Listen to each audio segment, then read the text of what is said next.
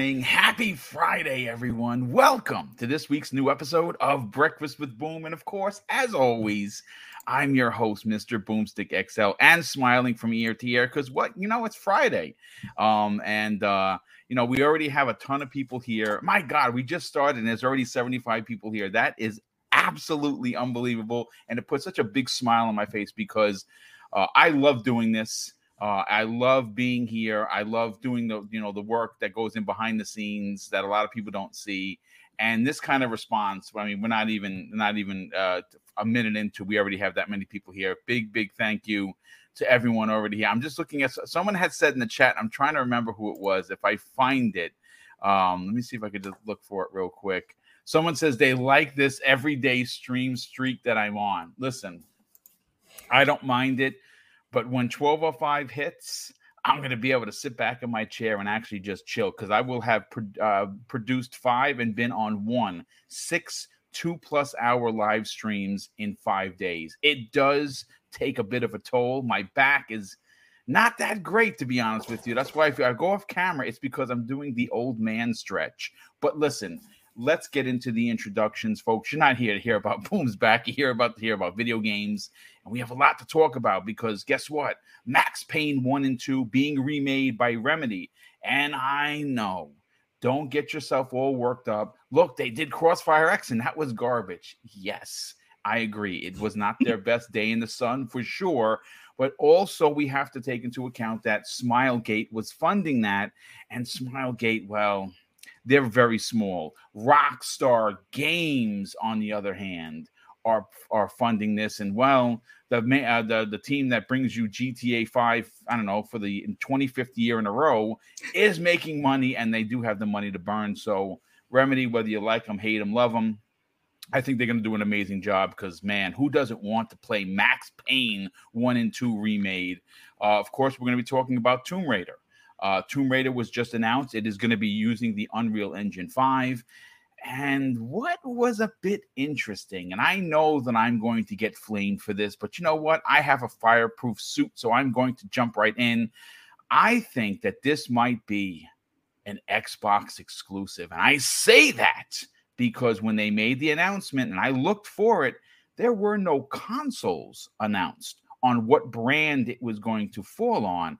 And it just so happens that Crystal D is working closely with Microsoft on, I don't know, a little first-party game called Perfect Dark. It just so happens that they could have become first-party or in the process may become first-party sooner than later. And, of course, we're going to open up the show with some new information that comes the way of Jason Schreier. Yes, I know that guy's a weasel, but you know what? He did report on some news coming out of Activision Blizzard. It's a topic that we're going to be talking about for, I believe, the remainder of the 2022 campaign. But let's get into the introductions. I'm going to start first with actually, it's 2 questions. First of all, welcome, Dreadpool, right? But secondly, what have you had for breakfast this fine Friday morning, sir? And he's muted. That ruined my intro. Anyway, I'm still awake. I didn't fall asleep. So good morning, everyone. How's it going? Yes, I've had I got a double shot of coffee here. Nice. I've been up all night. Actually, Game Complainers, I've been watching him stream it all night, and he's actually here in the chat. And believe it or not, Boom, he's from Yonkers too. Oh, so nice. He's a local boy like me. Him. Yes, excellent. So, you know that guy with the mustache, and he was asking if the donuts are fresh. Yes. I went to his establishment, and I got me a Boston cream and some other delicious donuts. I'm jealous because all I had was a bagel with a slice of cheese and a coffee. I feel like I've been ripped off. That sounds good, though. That sounds it good. Was. Too. It was quite. It was quite tasty, but not as tasty as a Boston cream. But listen, brother, I cannot wait to get your opinion. I just want to say welcome to the program. Next up, Fuzzy Belvedere. But Fuzzy, we have an incredible DM, folks, and I wish we could invite everyone, but it's the podcast DM, so we unfortunately can't. And you've been going back and forth with Mr. Badbit Joe, who I was hoping that would be here. He might be listening. Maybe he shows up as a surprise guest. He has a big opinion on the Activision Blizzard situation. So do you. So does Crispy. So does Webb and Dread. And I'm looking forward to talking about it. But good morning, brother. How you feeling? Yes, good morning. Good morning. Glad to be here. Glad we have everybody here in the chat. And man, it's an awesome panel and some awesome topics to talk about. Yeah, we'll get into the Activision stuff. Crispy definitely on his side on a lot of the things. Me too. Yeah, I 100% agree with Chris with Crispy on this one. But we're gonna get into what Crispy said momentarily.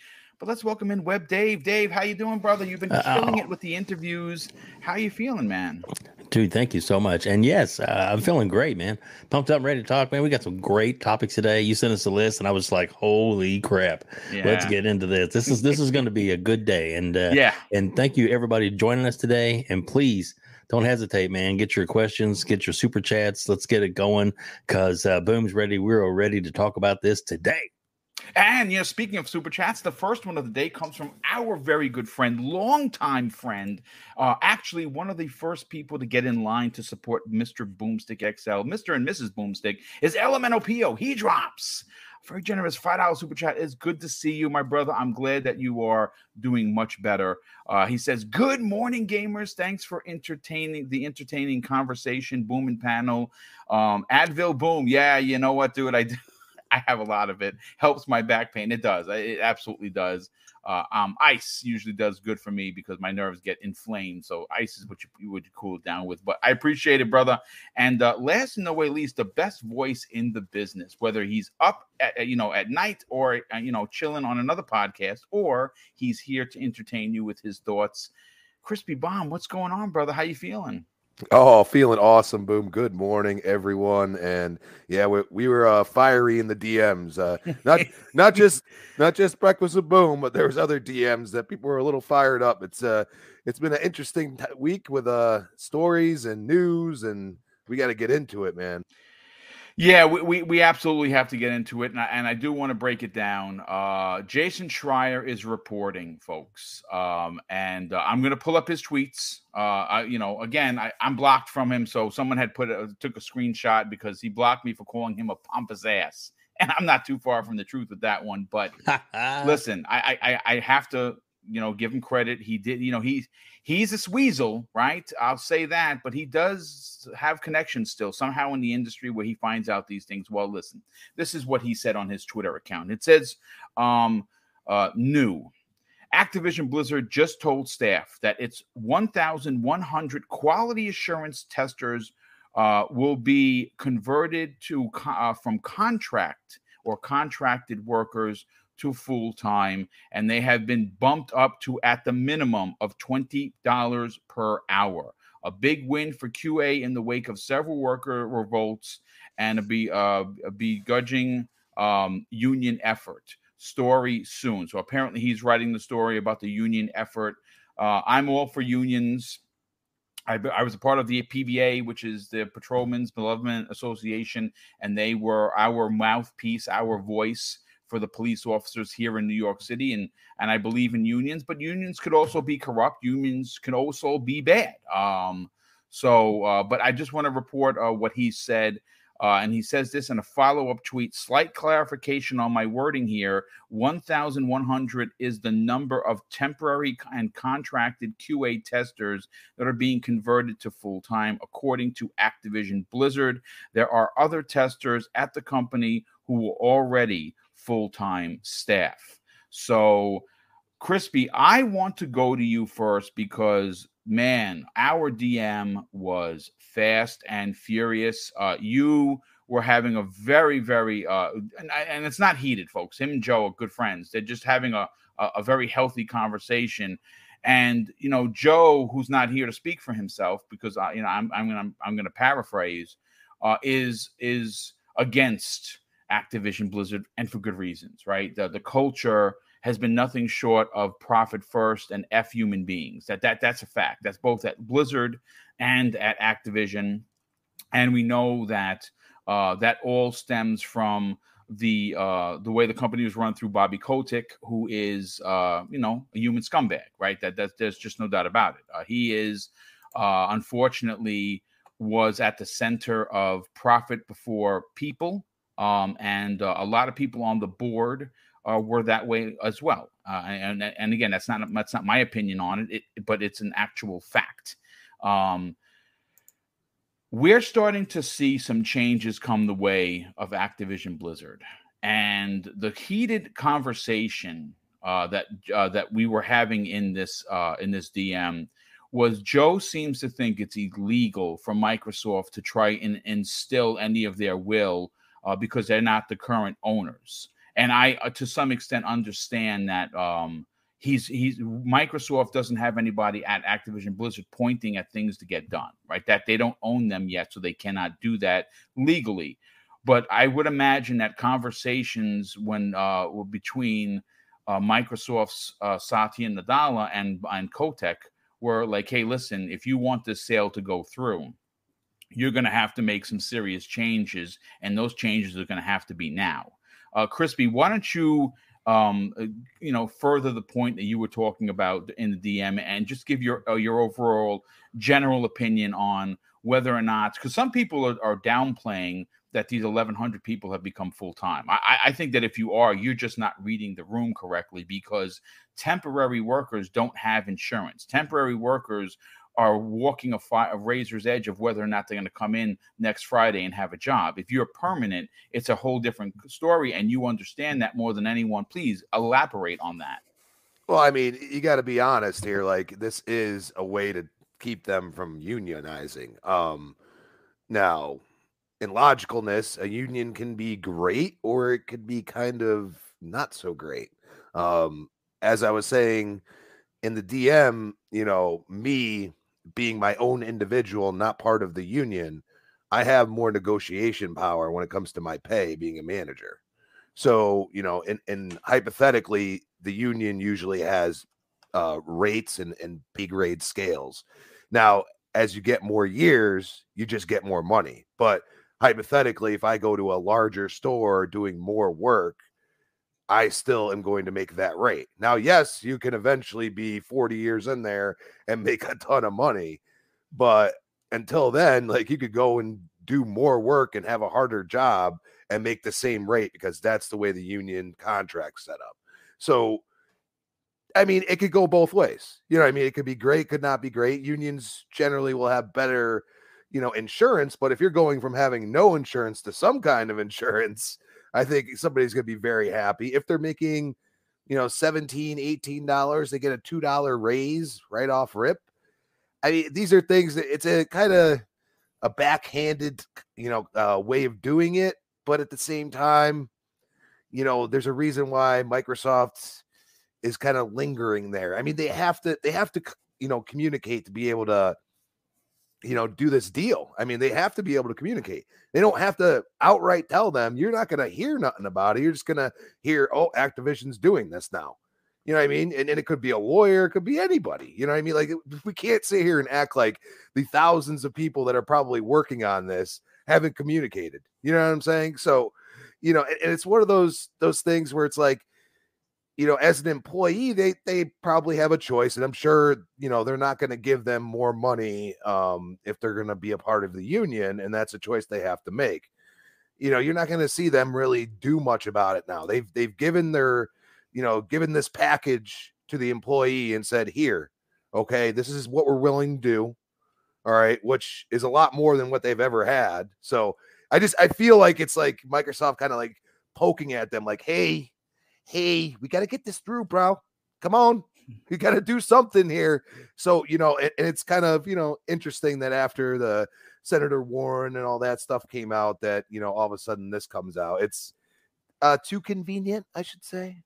Yeah, no, you can suggest it's too convenient, but I think that there's the shareholders. Listen, the bottom line is this, right? You've heard Hogue Law talk about it. You heard me and Gaz talk about it on yesterday's new X Vlog Live. And you've heard me talk about this on Primetime, just about every show. We've talked about this one way or another. If this deal fails to go through, there's a good chance that Activision Blizzard files for Chapter 11, because their stock is going to tank. They're going to tank so bad. And I think that I think that the people on the board understand that Microsoft is giving them more money than what their stock was worth at the time of announcement. So if this deal doesn't go through because Activision and Blizzard currently somehow screw it up by not, doing the right thing by their people and making the government have an even more keen eye on the situation than it already has, then that's going to be on them. But I think that I don't think this is the last change you're gonna see, to be honest with you, Crispy. Do you agree with that? Oh, it's definitely, we're gonna see more and more. We'll see how long this drags out with the Senate going and doing this investigation. Because I feel as is more drawn out, I mean, the more the employees are going to get even more. And it's going to, and Microsoft, I'm sure, doesn't even really have to say much anymore. You know what I mean? Like now it's just, Activision's they got to get it right. And they got to show that, they're making strides to treat their employees the way they should be treated. So, I mean, at the end of the day, is it kind of horrible that, they have to be forced to do this? Yeah. But I mean, how many companies have we seen that, have this issue? I mean, Amazon, big example, you know what I mean? And Yeah. Slowly they've been, with the union and stuff like that, they've been being forced to pay better, to treat their employees a little bit better. Is it still a great work? No, but but again, these things take time. They take time, Chris. Yeah. So, I mean, this is going to take time. And like I said, technically it's, not legal for them to say, but there's laws in place, confidentiality with lawyers and stuff like that you never are going to find out. You know what I'm saying? So I'm just, one of those things where it could be just a random, lawyer talking to a lawyer and like, hey, so this and this, well, we got to work on this, you know what I mean? And that's all you got to say. You don't have to, be like, you have to do this. Like that's, I think, where it would be really illegal. You know what I mean? So. Well, I mean, listen, it's at this point, it's going to be what it's going to be. I have a feeling that this is going to play out probably by the end of the year. And again, that's just my small opinion. I am not a professional. The one that I know. And what's interesting is we've seen Ho kind of reverse his percentages. Man, when the deal was first announced, he said 80-20. And then something happened. He said 75-25. And yesterday's new video, he thinks it's 70-30 now. But again, he still doesn't feel that it's not going to go through, because the point of the FTC is to make sure that the employees if we're speaking about the employees, we think that they should be treated fairly. They should have proper vacation. They should have proper time off. They shouldn't be working 16-hour days. We all agree with that.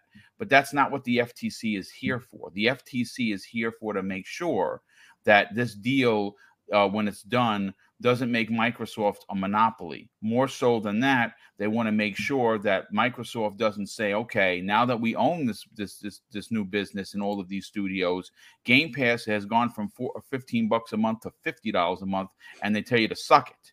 That's what they're there for. They're there to make sure that consumers are covered and protected. Now, I know that there's talk about potentially Ms. Khan, who is the head of the FTC, wanting to add a workers' conversation to this to potentially her opinion on whether or not to approve the deal. But just remember, it's not her. She doesn't approve it or disapprove. She will send, hey, listen, I want this to go through because I've done my work. And then she sends it to the courts. And then the courts will make the final decision on that. And that's what Microsoft pays their $1 million lawyers for. I still think it's going to go through because, like we've talked about a gazillion times, even with the deal going through, Microsoft is still going to be number 3 in revenue, and Sony. And I keep saying this, and I've heard from several people that if I'm talking about it, there's a good chance that Microsoft lawyers are going to be talking about it. All they have to do is say, hey, listen, number 1 revenue, Sony SIE PlayStation has just purchased 7 new studios in 18 months. And they're going to buy more. Oh, and by the way, on top of all of that, they just announced a new streaming service to combat a Game Pass, and theirs are actually more expensive. So I think that if I'm saying it and everyone on this panel is saying it, and people in the chat are saying it, there's a good chance that Microsoft's lawyers can be like, well, you can't choke out competition, because if you're doing that, then you're allowing Sony to run supreme. We're doing things so we can make it a challenge, and everyone wins. Consumer wins, and right now consumers are winning with Microsoft and Xbox Game Pass. You can't say that for Sony service, which is why it's not officially out. It's just been announced, and some big changes may or may not come to it. But let's bring in Dreadpool into the conversation. Dreadpool, what are your thoughts on what Jason Schreier is reporting? Microsoft has already come out and said, hey, listen, you want to unionize? No problem. We're okay with that. And, I'm trying to see where the downplay in this is. He's an idiot. No, I'm kidding. we got to go after him, right? We got to. All right, look. I was with a company before, and I've been grandfathered in this whole time, right? So the company bought my company that I was in. FTC approved it. Everything was fine. I don't know how it happened, but for some reason it was illegal for them to do that. But they separated part of the company that was illegal for them to do that about a year or so later, and then separated it. There was no fines. There was no issues. They got what they wanted out of that half of the company, and then we split off. So something like this is not a big deal. There's not going to be like a huge thing about it. This is just going to happen. Now, on the other side, just like we said before, Xbox, Microsoft, whoever can be like, look, this needs to happen. Otherwise, guess what? If you guys back out, you owe us X amount of money. So they have to think about that. They have to think of their stockholders, and I'm sure those stockholders are not going to want to lose all that money. They've already lost the money in what their stocks are worth, and they're looking at the money that they can gain from this. So they obviously want to look good too, and it's yet again, it's the same stuff that we have right now with lawyers. It's hide the shell, right? So it's like, look over here, but don't look over here. So, hey, we're offering them full time, but don't join the union. You know what I mean? So there's a whole bunch of things, and we've already seen how unions are great. Unions have helped push the industry in different facets. The unions have also destroyed the industry in different facets. Indeed. So good leaders will definitely turn out. It doesn't matter where you're at, if you're with the union, against the union, with this company or that company, or mom and pop. A good leader will rise everything up, right? What happened to Twinkies? We lost our Twinkies because of the union, right? But what else did we gain because of the union? So there's a lot of back and forth when it comes to all this. You have to know what they're dealing with, what they're being presented with. Is there another option when they join, or another option when they don't join? What are the whole contracts that they're being forced to sign, right? They're being forced, air quotes. Yeah. So, it's a choice. We all have a choice. So we have to remember that these people will make, future employees will make a choice as to what they're going to do. We have the same thing, even still, with as big of a company that I am at now, we still have other areas that are trying to unionize. And obviously the company doesn't want that. Obviously the workers want that. It will happen if it's gonna happen. So it's you just have to sit back and relax. This is not our decision. We can only scrutinize and want the best for the employees, because obviously the better the employee has it, the better quality of life they're going to live, the better quality of, hopefully, it relates to the better games that we're going to get from them. Yeah. So there's so many facets. It's hard to just break it down to this one area that, this is the problem that's going to cause this to happen for that. There's so much in this machine, so many cogs, that it's not just one thing, and by law, Microsoft and Xbox cannot say we need this to happen like this. By law, they cannot say it. Now, if they had said it before all this stuff, hey, this is what's going on. I mean, wait a second. who do we have working there that used to be at Microsoft? Huh. Yeah, two people, as a matter of fact. Exactly. And they know what Microsoft wants. Wasn't it weird how I said it was kind of like a plant? Like, haha. You always wonder. You know what I mean? So Yeah. whether or not that's true, I mean, he's always, he's always wanted to work for them. He's always been a huge Diablo fan, so it's not a big deal. But you always think about this stuff. And look where we're at now. Now Microsoft is looking at buying them yet again. Yeah, it's funny that Mike Ybarra and Rod Ferguson will be Microsoft employees once again if and when the deal goes through. It is rather and they funny. don't report for Xbox, so we got to remember that this is going to be a separate company that reports to Phil directly. Yeah, indeed. Mm-hmm. So and then obviously we already know the shifting of power that will happen and the exodus of Bigfoot and buttocks that will happen. And see, that's again. I know a lot of people in the chat are going back and forth about Microsoft, about the FTC not caring about Sony, specifically. Yes and no. Again, the FTC's job in a situation like this is not led by personal feelings about a brand. I don't think that Mrs. Khan gives a flying F about Sony being first place, or having better first party games. What she ultimately will be concerned about is if this deal goes through, what happens to the consumer base? Do we lose anything? Are we going to be bent over a barrel by Microsoft because now they own the Call of Duty IP? Are mobile users going to be bent over a barrel financially because their favorite games and their favorite IPs, like Candy Crush, have now quadrupled in price? That is ultimately what the concern is. The other concern is the word monopoly, which a lot of knuckleheads who look. When I see people talk about this, especially when I know for a fact that they're mentioning me, folks, I don't get mad. Okay, what I get is unbelievably disappointed because there are people that are talking nonsense that have been in this business longer than I have, and they're just staking their flag in a piece of plastic.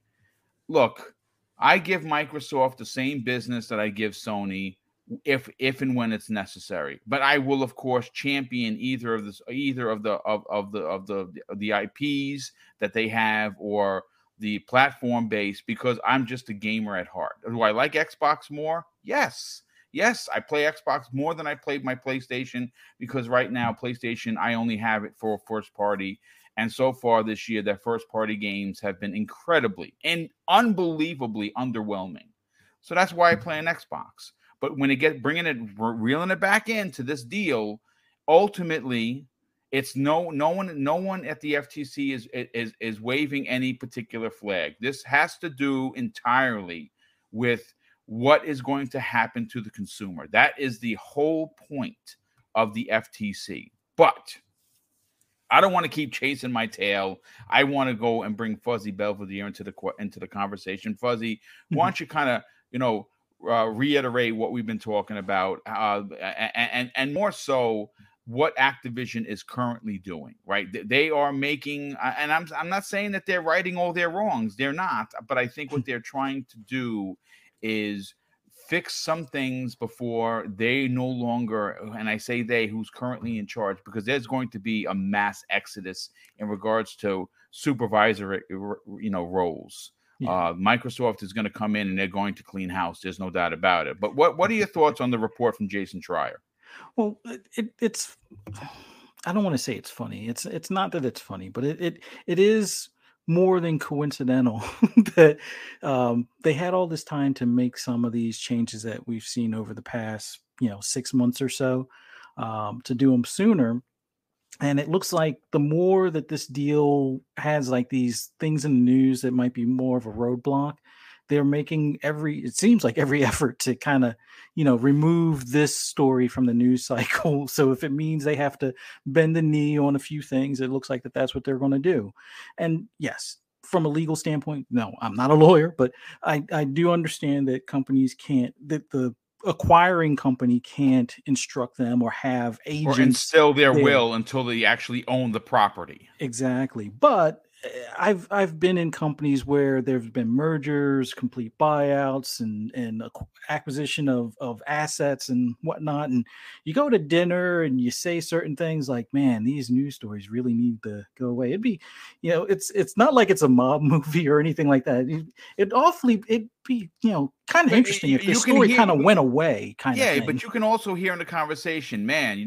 It might behoove certain people in a certain situation to kind of help this deal get through if they did certain things. Right. So I think part of this is one to keep them out of the news as much as possible, because that seems to be the thing that keeps on, I guess, not really postponing, but it just makes them more of a center focus as far as the news cycle is concerned. And if they can stay out of the news until the FTC does what they need to do, right, then they'll probably be in good shape as far as getting this deal done, so they don't plummet as far as their shareholders value and whatnot.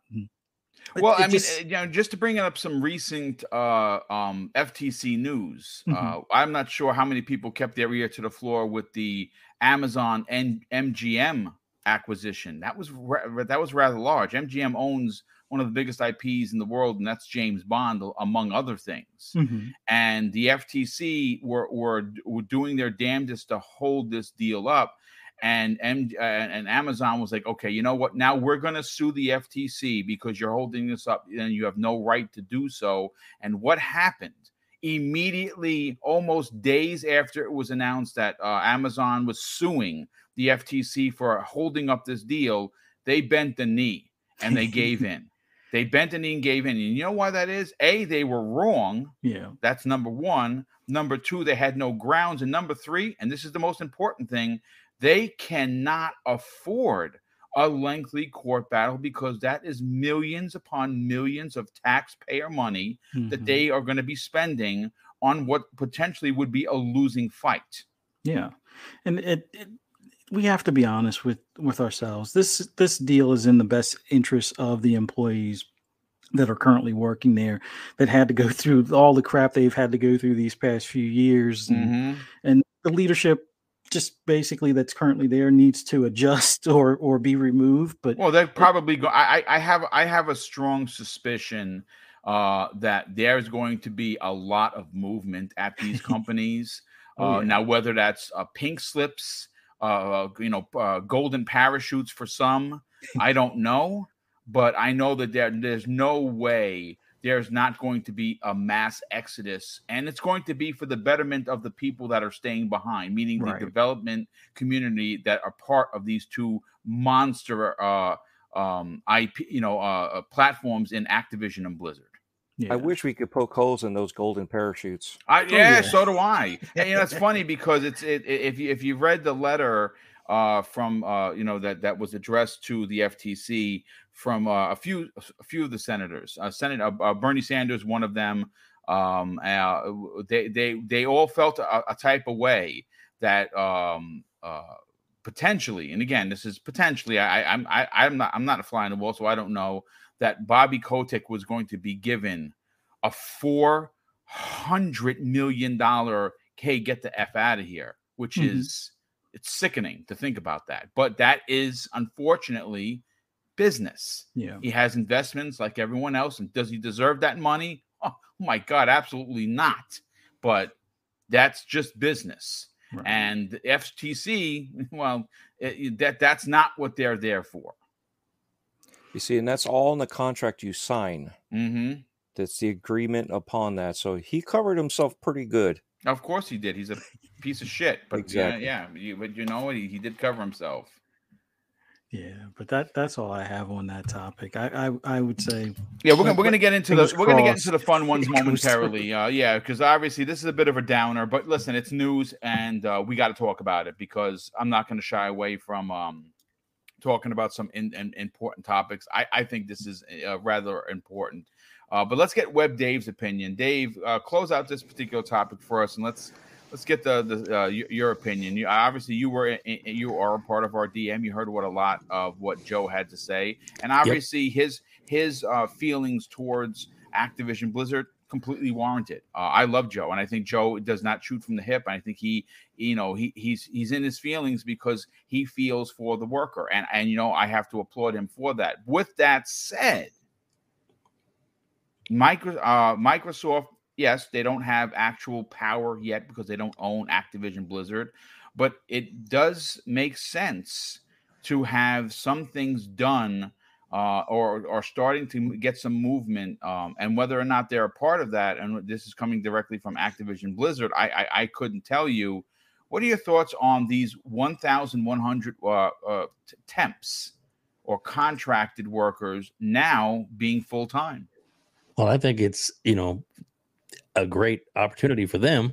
I know the company I work for, has recently, like second quarter, they're going to be raising the base pay to like $18 an hour, just across the board for no matter what department you're in, just because A, we want to keep people here at the company. And then, B, you want to, you want to try and, have an incentive for people to stay. $20 an hour minimum sounds fair for the work they do. Granted, it's not as easy as sitting around playing games. It is definitely a hard job to do with evaluating the QA on games, and then plus doing the reports to where they're actually beneficial for the programmers to fix and stay on top of any mistakes or anything that's in the game, so they can make a better product in the end result. But with that said, it's a nice opportunity for them with the pay increase, and does it smack as the only way you'll get this is if you don't do the union thing? I don't think that's actually been stated. I just think it's maybe an incentive to take care of some of what the demands were to prevent them from going, forming a union, was that they were wanting to have a better or more stable pay increase, and to not necessarily be contracted with after a certain amount of time you're out of here. They wanted to be employees of the company with a base pay, and that's obviously I think what everybody would rather be a full-time employee compared to a temp, I would think. So that's that's definitely an option that's going to be beneficial to the actual worker. And as far as Microsoft having an input in it, I think that kind of the writing was on the wall for Kotick that before even the acquisition was up. He made comments that they were going to make changes and look at things and try and make evaluations. Could he have a whisper in his ear of a way to help do that? Sure. Could it have been something they talked about before the paper was signed to actually go into the acquisition process? Most definitely. But can you say that it's bad or wrong for them wanting the best for the merger to get through? Of course not. They want this deal to go through. His parachute, I agree with you that does he deserve it? Probably not. But in the end game, even if you have to pay him a crap ton of money to get him out of the way and to get this behind them, I think it's worth it because if pay him, get him done, and then he's gone. Then you never forever. Have to worry about this scumbag again. And that's really, and of course, Elizabeth Warren, I'm sure there's a lot of political things going on. I particularly don't necessarily like her views or opinions at all, but I think that she's not necessarily trying to be for the worker. What she says, she's out for her bottom line. And this is just something that they can grandstand on to try and make a case for themselves, to make themselves feel well. It's election year. Exactly. Appeal to the base. Yeah. So that's a fantastic point. I mean, when you can attach your name to a $70 billion deal, one of the biggest deals in U.S. history, one of the biggest deals for Microsoft as a company in the history of the company, then yes, you can use it as a grandstanding tactic to say, hey, look what I did. I fought big tech, vote for me. And I think that's really what it comes down to. And these are these are snake-filled waters, and it's going to be very hard for everyone, especially Microsoft, to navigate through. But they have very high-powered and high-profile lawyers that are going to be there to make sure that this deal is done. But listen, ladies and gentlemen, we've opened the show 40 minutes in, but now we're going to talk about Max Payne. But before we do, I got to shout out Chaos Mites, who's been a member for 3 months of Here Comes the Boom. He says, if Microsoft can't buy Activision, then no one can. And then Activision devs would just be doomed to horrible work environment and Call of Duty support teams. And yeah, you're onto something with that, because who do you want buying them? Do you want Amazon buying them? Do you want Tencent buying them? Do you, I don't know, and do you want Embracer Group adding to their already 76 developers that they currently own? So again, what if Microsoft doesn't buy them? What happens? Well, one of the things that would happen is that their stock would tank, and they would probably have to file for Chapter 11. And what happens when a company files for Chapter 11? Well, the worker gets laid off, and probably anywhere between 15 to 19% of the workforce would be laid off, which is something that is not going to happen if Microsoft does in turn buy them. They're going to keep everybody, just like they kept everybody at Bethesda, just like they kept everybody at Playground Games and Double Fine and everywhere else. So it's what happened when Microsoft bought these studios? They started a hiring spree to get them more help. So I don't see the downside, and I know people are going to be like, well, that's because you're a bot.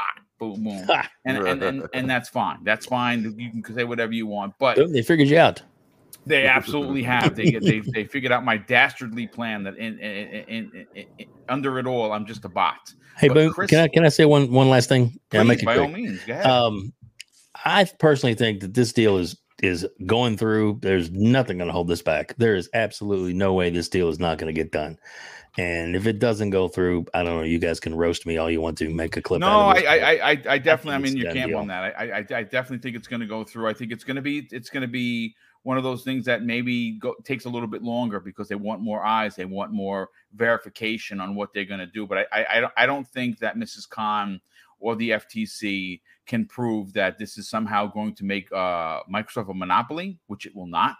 And also, it will. They can't prove that the consumer, which is us, are somehow going to be hurt or it's going to be a detriment to the community. I just don't see it.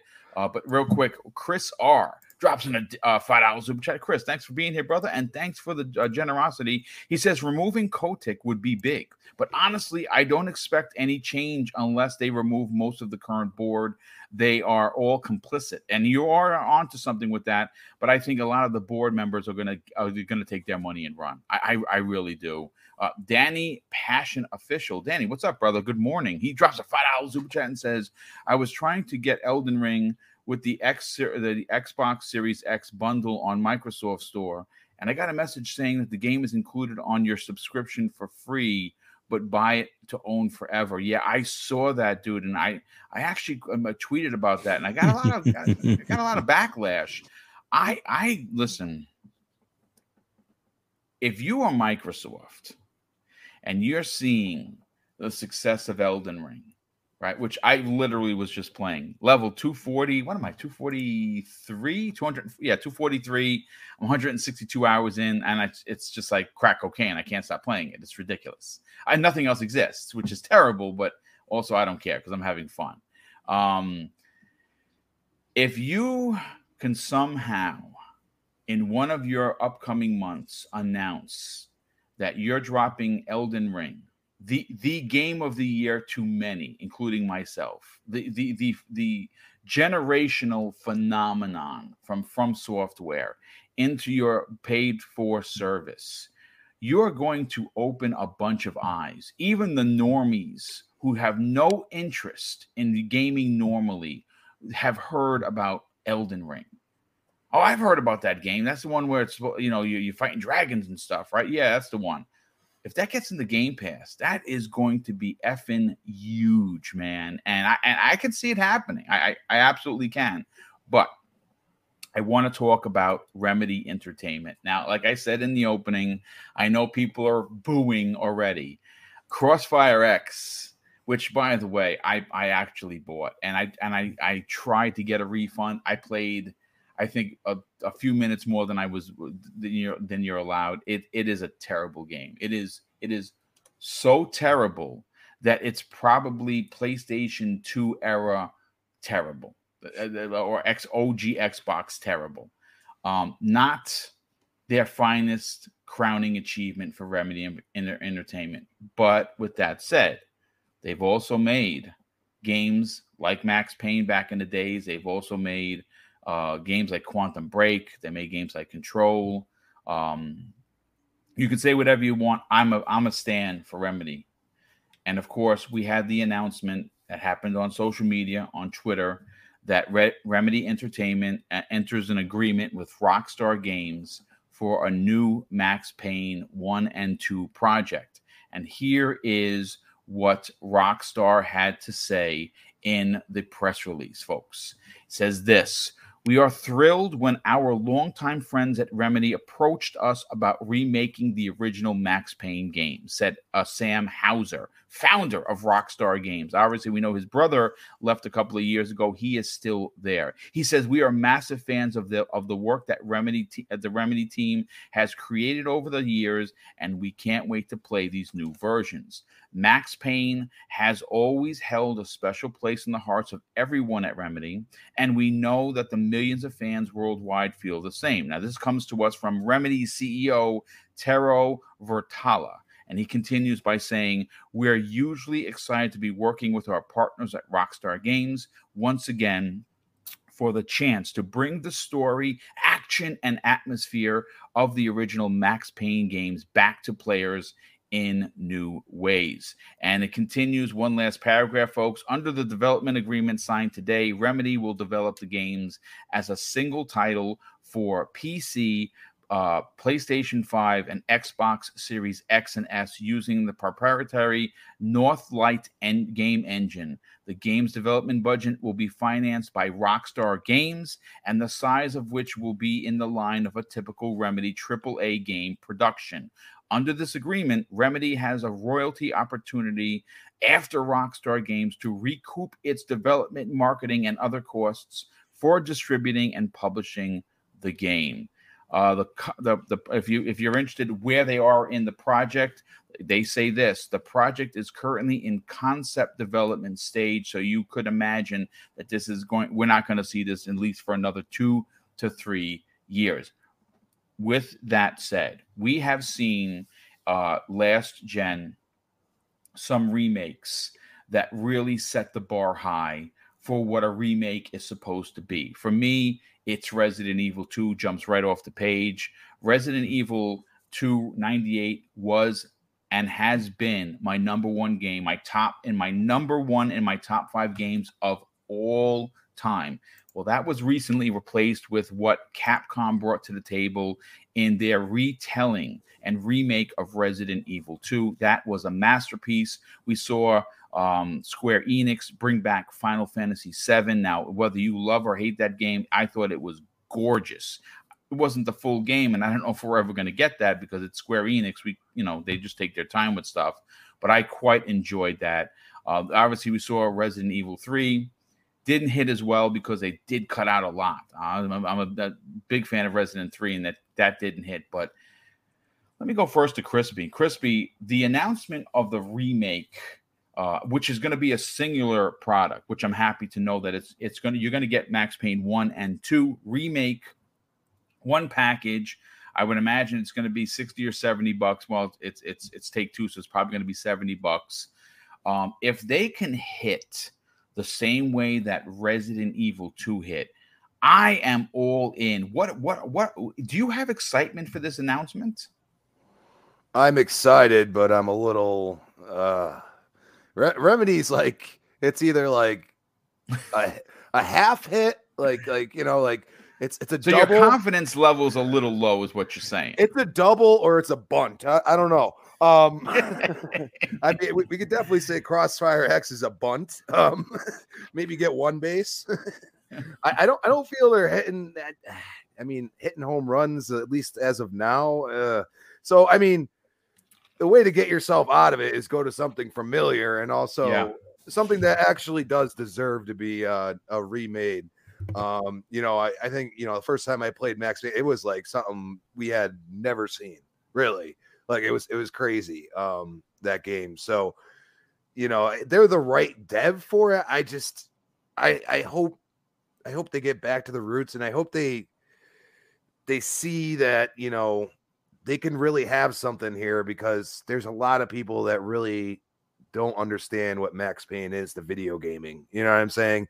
And that's something that, I think as people play it, as long as it's done right, really truly remade, like your Resident Evil, even I'll go to Tony Hawk. Okay. That game is ridiculous what they did with it. And that's you know what? I'm glad you mentioned that. The remake I should have mentioned, that was phenomenally done. Yeah. And that's where we say, like, it's great that they have the funding, because we've talked about, if you don't have the right funding, you're not gonna be able to do everything you want.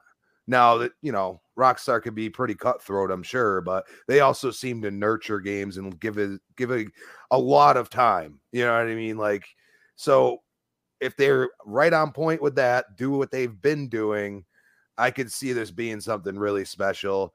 I hope it's a really good home run. That's what I'm hoping for. I mean, they were the original developer, so they have that going for them. I mean, I quite enjoyed Control, but Control was not a home run. Control had a bunch of problems. It's more like a triple if you want to talk baseball. I think, and this is, again, this opinion, folks, mine probably differs than yours. The last time I feel that they hit a home run was with Quantum Break. Like, you can say whatever you want. Oh, boom, I didn't like the movie things and this, that. That game was dope. That game was awesome. It's almost a crime that we're not going to get a sequel to that. But listen, I think you're onto something. I'm excited because I'm a huge Max Payne fan, and I think that you kind of hit the nail on the head, Crispy. A lot of people don't understand when Max Payne released, and you did the bullet time thing for the first time in your life, you're like, oh my God, yeah, I'll never be the same gamer again. And it's the story for Max Payne 1 and 2. They were freaking phenomenal, man. I'm hoping that it is a home run. I would even say I would even dare say that I'm hoping it's a grand slam, because I mean, Max Payne is iconic. 3 was just brought back, which I purchased, and I've never played, and I've heard so many great things about it, that it's backwards compatible.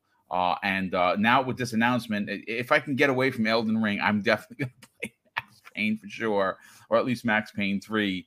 But let's bring in Dreadpool. Dreadpool, you're an old school gamer, an old school cat, like some of us on here. You're part of the old man's club. Where do you personally feel about Max Payne being remade, but more so that Remedy is going to do it, the original creators? I feel insulted. You're calling me old. No, I'm kidding. You are who you are, right? And I am who I am. So initially, right, we got Crossfire X, that is just a kick in the nuts. Yeah, not good. What are they doing there? You're right. They did the remake for Alan Wake, and I know that was a hot flash in the pan, but I mean, it was a remake of an old game that was still too soon to be remade. So why did they do that? I don't know, other than showing off the graphics that they could do, the talents that they were. I don't know. Maybe it was just an easy transition. Maybe that's why they said, hey, look, maybe if we can do this, we can go back to that. Maybe, or they said, hey, we've done this, now we can go back to Max Payne. We got to remember that when this game first came out, it blew everybody's minds. Like with where the direction that they went, with everything that they did, they did stuff that nobody thought of per se, right? There was other games that did bullet time, but you had Matrix that did bullet time 2 years prior. Yes, in the movie. So It's not like they came up with bullet time, but with what they did with the game, it was amazing. Now, yes, Quantum Break was a great game. I don't care what you guys say. It was a good story. Which game is this? What did I say? Quantum Break. Yeah. Is that the show? Yeah. But you know what I'm talking about. Yes. Quantum Break was a great show too. Okay. It kind of was. It kind of was. So, but yeah, it was a great game. I don't care what you guys say. It was a great storyline. The way that everything played out, and I still haven't finished it. That's the worst part. It's just I play it such a high difficulty sometimes, and it throws me off. Earlier today, and I see Tino pointing it out, Dead to Rights. There was another game that did that stuff. You know, these are the games that need to be brought back, right? Because their quality of life controls, the camera controls, you know what I mean, the gunplay, all that is very primitive. So bringing stuff like that back is a great idea. You know, it's on the OG Xbox, so it's 2 generations ago. It fits in with my criteria. You know, bring this stuff back. I mean, I had a heck of a time trying to go back and play in Dead to Rights. I bought Max Payne 1 and 2 right away as soon as it hit. I haven't played them. Yeah. You know, it's like nostalgia. You know, you buy it just because, and you're like, I'm gonna get back to it. I bought Knights of the Old Republic. I went back to it, and holy cow, I forgot how bad. Very, very, very hard to revert back to that control. Yeah, but I loved those controls back then. I loved those games back then, and that's, you know, so when they do stuff like that, I am all for it. You know, but I do have to question: are they gonna put their A game and put this in here and come out with just knocking it out of the ballpark with it, you know, or will it be a hot flash in the pan, or will it be a total miss, like they did with, you know, will they screw it up? You know, I have to question that, you know. So it's just one of those things. I don't know, and I'm gonna have to wait and see, and I'm not gonna prejudge them just yet. I know I am a little on the judgy side because I'm hesitant, you know, but they've done good work before, and, you know, we'll see what happens.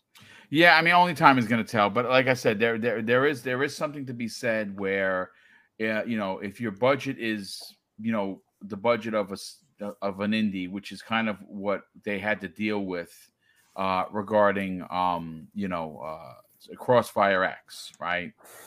You know, the game obviously is indicative of the budget. Now, Rockstar is giving full-fledged support to Remedy to allow for a big budgeted AAA game. You saw that they specifically mentioned that in the press release. So I have a good feeling it's going to be done the way we expect it to be done, and it is 2 games. So I'm very excited for it. Fuzzy, let's get your opinion on this. Where do you personally fall on the announcement, and specifically that they have teamed up with Rockstar Games? Well, I'm happy on both fronts. One, we get a Rockstar game that's being remade or updated, but not being done by Rockstar. No knock on their trilogy recently, but it just seems like Rockstar itself, they kind of, you know, sent that one in as opposed to putting a little bit more effort and emphasis on it. Now with Remedy, as far as Max Payne, people have wanted that for back and pat on Xbox for the longest time, and we finally got it. It's like one of the last hurrah of the backwards compatibility games. But having this remake done, and I guess we kind of should have known in a way that this was going to happen, because a lot of the back compat games in some weird shape, way or form, they wind up being either remakes later on or being series that are kind of brought back to life or being talked about being brought back to life. It's just awesome that that they're teaming up to make this. It's kind of like one of those things you never thought would have happened, because will Remedy work with Rockstar? Will Rockstar just try to, you know, do it themselves? What would it take, type of thing? But loved Quantum Break. I actually love Control. At first I didn't want to like it, but I take it as same universe of Quantum Break, but different like powers type of thing. So it I guess that kind of warmed me up to it a little bit more. But yeah, you know, we keep. Shame on me as a host. We keep forgetting Alan Wake. Which, by the way, is we're getting a sequel from yeah. Remedy as well. So I mean, this is if you're a Remedy fan, there's a lot to look forward to. I mean, Remedy does have one blemish on their record recently with Crossfire, but I think that was kind of like we could use the money kind of thing, especially after it seemed like 505 Games with the publishing for Control kind of ruined or any goodwill they had with that game as far as like, oh, you want all the next gen features? Yeah, buy that new special edition as opposed to just getting a free upgrade. But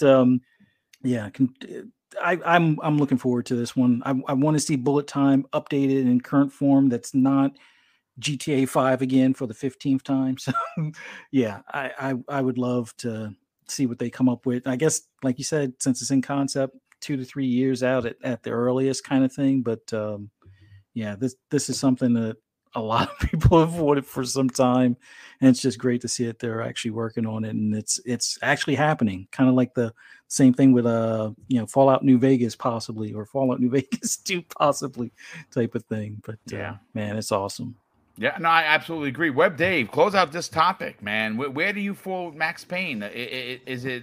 Do you think it's going to be a hit for Remedy or a miss? Oh my God, dude, this is going to be such a big hit. I mean, I get it. This is, if there's any remake that's like going to be setting the world on fire, it's going to be Max Payne. I mean, I remember Max Payne, and all his trippy drug stuff and things he went through, and it's like, oh my God, it's going to be so cool. And then just think they have this amazing engine that they can use, like Control. Like, can you imagine Max Payne, but like look like Control, but yet because Control was a gorgeous game. It may not have been your game. I loved it. I thought it was fantastic. But you're right. Yeah, it would be. And the one thing that if you remember Max Payne, there were a lot of instances where you were very up close to the character. Yeah. So I can only imagine how they're going to make that look with current hardware. Oh, that's going to be awesome. It's going to be on fire, dude. This is one of those that's now on my list of must-have games for as soon as it comes out. And I'm sure, once, Joanna Dark is finished, Perfect Dark is finished, they'll start working on this one, since it'll all be a, Microsoft company eventually anyway, right? What was that? Could it be exclusive? Well, I mean, you're talking about Remedy as opposed to Crystal D. Yeah, I know, but who you're right. I'm kind of mixed up. I'm just so excited for Max Payne. I just want it to be exclusive. No, well, listen, I'm happy that we're getting it. I mean, if you would, it's funny because a conversation could be had easily that we've seen great success. I mean, a perfect example, specifically from Activision, they allowed for Spyro and Crash Bandicoot to be remade, and those were done incredible. They were incredible remakes. Tony Hawk was an incredible, thanks to Crispy. I had forgotten all about that. That was an incredible remake. And obviously, your mileage may vary on Final Fantasy VII and Resident Evil 2 and 3, but this is a franchise that I think has laid long dormant, and a remake, man, is something that I mean, like, I'm still shocked it's happening. But listen, ladies and gentlemen, that's your second topic. We got to get into the big one, folks. And that is this week we had the announcement that Unreal Engine 5 was going to be made available for everyone. And that is incredibly important because obviously, it's a tool that is moving game graphics into a level that are on the sort of point of lifelike. We got a chance to see what the Coalition did. They showed that 8-month-old demo, but then they showed a new one called The Cavern, and it looked absolutely stunning. Well, in that same press release, we got word, specifically from Crystal Dynamics, that the new Tomb Raider, the fourth one of the rebooted series that they started, is going to be using the Unreal Engine 5. And I think that is a big deal. Now, granted, even if you would go back and take a look at some of the graphics. As a matter of fact, while I'm talking, I'm going to bring that up because I do have footage of it. So give me a second. Once and we get someone else to start talking, I'll cut this Dirt 5 footage. But one of the things that I started thinking about, and again, this is my opinion, it's probably going to stir up some feelings with some people who are PlayStation's, specific gamers. One of the things I found interesting is what was not announced in this announcement of the new Tomb Raider outside of the Unreal Engine 5, and that is in pre-production, is what consoles it was being released for. Now, normally, I mean, look, a perfect example. That press release I just read from you for Remedy, it specifically said it's going to be made for PC, PlayStation 5, and Xbox Series X and S, right? Right in the press release for a game that is in pre-production. Well, the new Tomb Raider was announced, but no specific consoles were added to the conversation.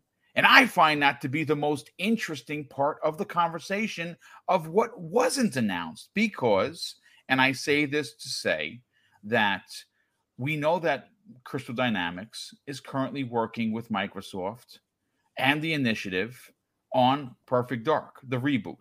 And they have taken over full-fledged production duties on the return of Joanna Dark, right? Now, I've been saying for a while, and if you've listened to Prime Time, where we specifically talk about the Crystal Dynamics topic, I think Crystal Dynamics is going to join Microsoft Game Studios. Now, has that happened yet? No, it has not happened yet. Do I think that they're in contract negotiations to make that happen? Yeah, I absolutely do. And I'll add some more to that. And we have like almost 270 people here in the chat.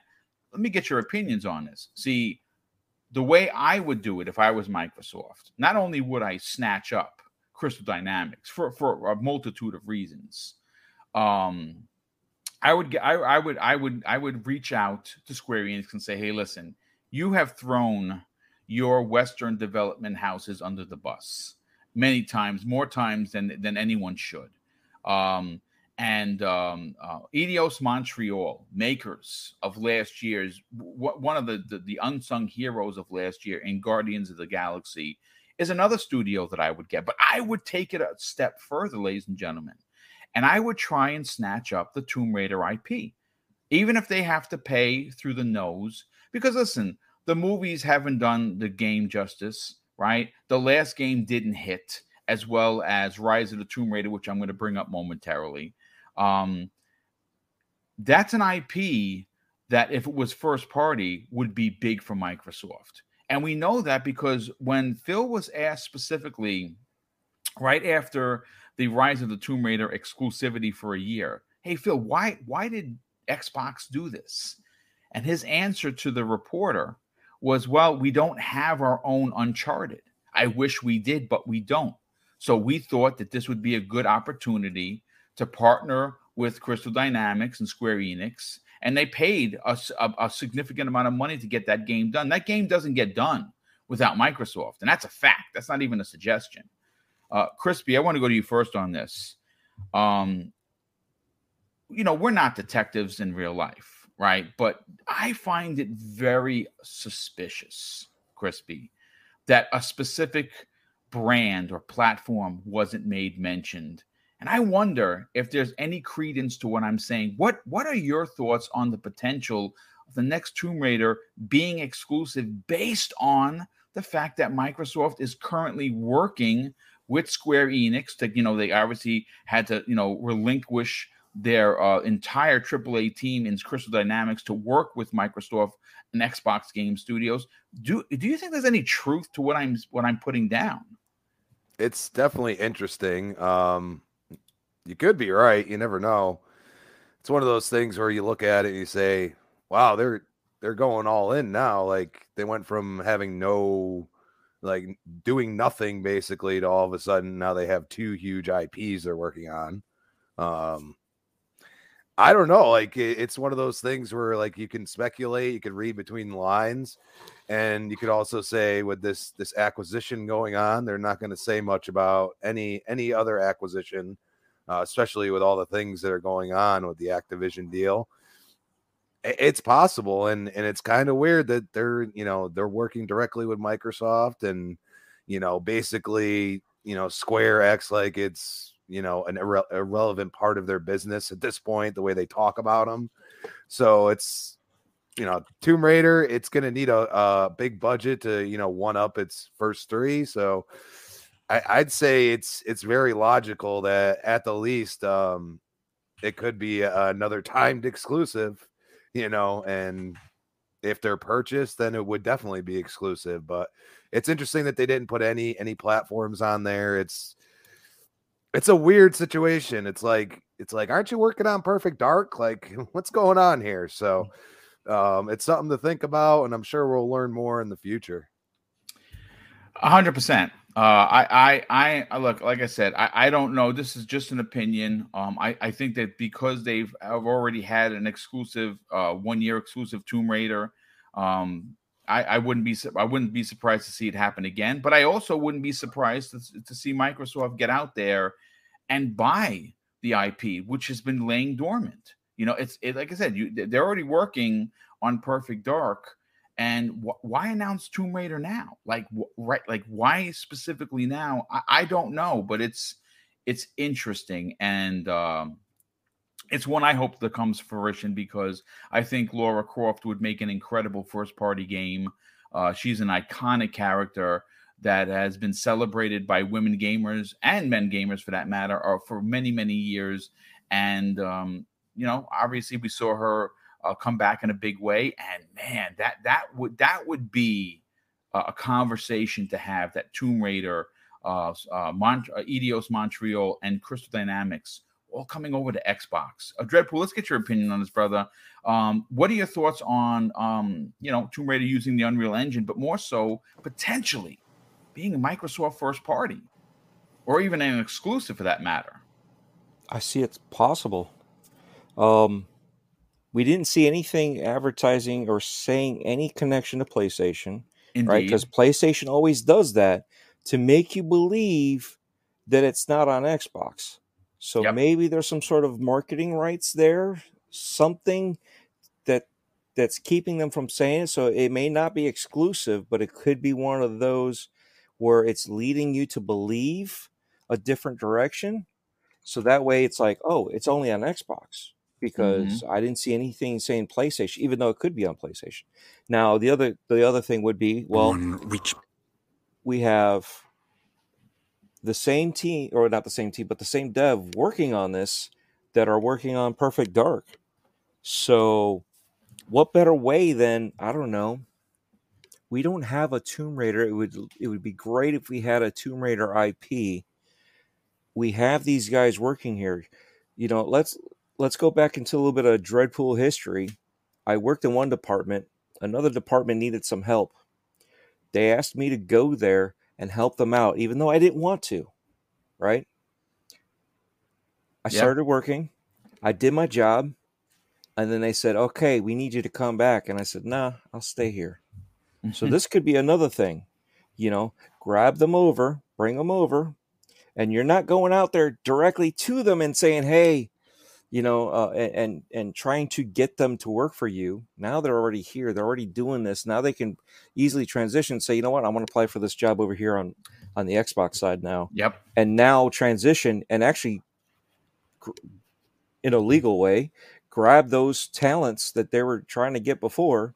So whether or not they buy Crystal Dynamics directly from Square, they can get the best of the best, because now they see them working directly. Now they have another title that they're doing. Wouldn't it be a great crossover? Could you imagine that? We have Lara Dark. No, I'm here, brother. I'm here. I'm sorry, I was typing. But that's what I'm saying. Lara Dark. Yeah. You know what I mean? Yeah. Joanna Croft. But think about this, though, right? Think about this. They could do either one of them, and they have another perfect crossover. What are we looking at here? This could be an Indiana Jones game. Oh, wait. Absolutely could. Indiana Jones started all this. So, full circle. Who's working on Indiana Jones right now? Xbox. So, There's. I mean, I'm reaching for straws here, but it would be great to see this. There's so much that they can learn from each other. They can, like I said, they can grab talent. They can, in essence, grab the name, the notoriety that it's only on Xbox, even though it might not be truly being exclusive. There could be so much going on there. We already have other studios working on Unreal Engine 5. Yeah, a ton of them.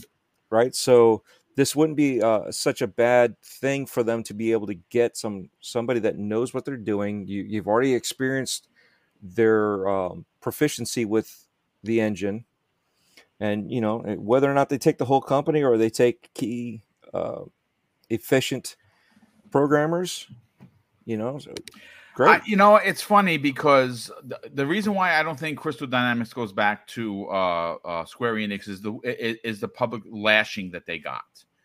They came right out and they threw the entire studio underneath the bus regarding the Avengers. They didn't have the talent to complete the game that they started. Which no one does that. No one does that unless you are cutting ties with a company.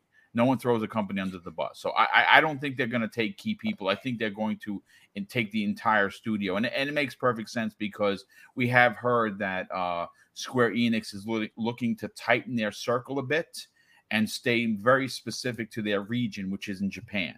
And they have not been happy for years with the Western development of many of their games. I mean, all you have to do is look back at their last 10 games, and every game that has come out of the Western side has been a disappointment to them in one way or another in sales. They have never come out and say, oh my God, these sales are wonderful. Even the first Tomb Raider, I think it sold like 12 million. It wasn't enough.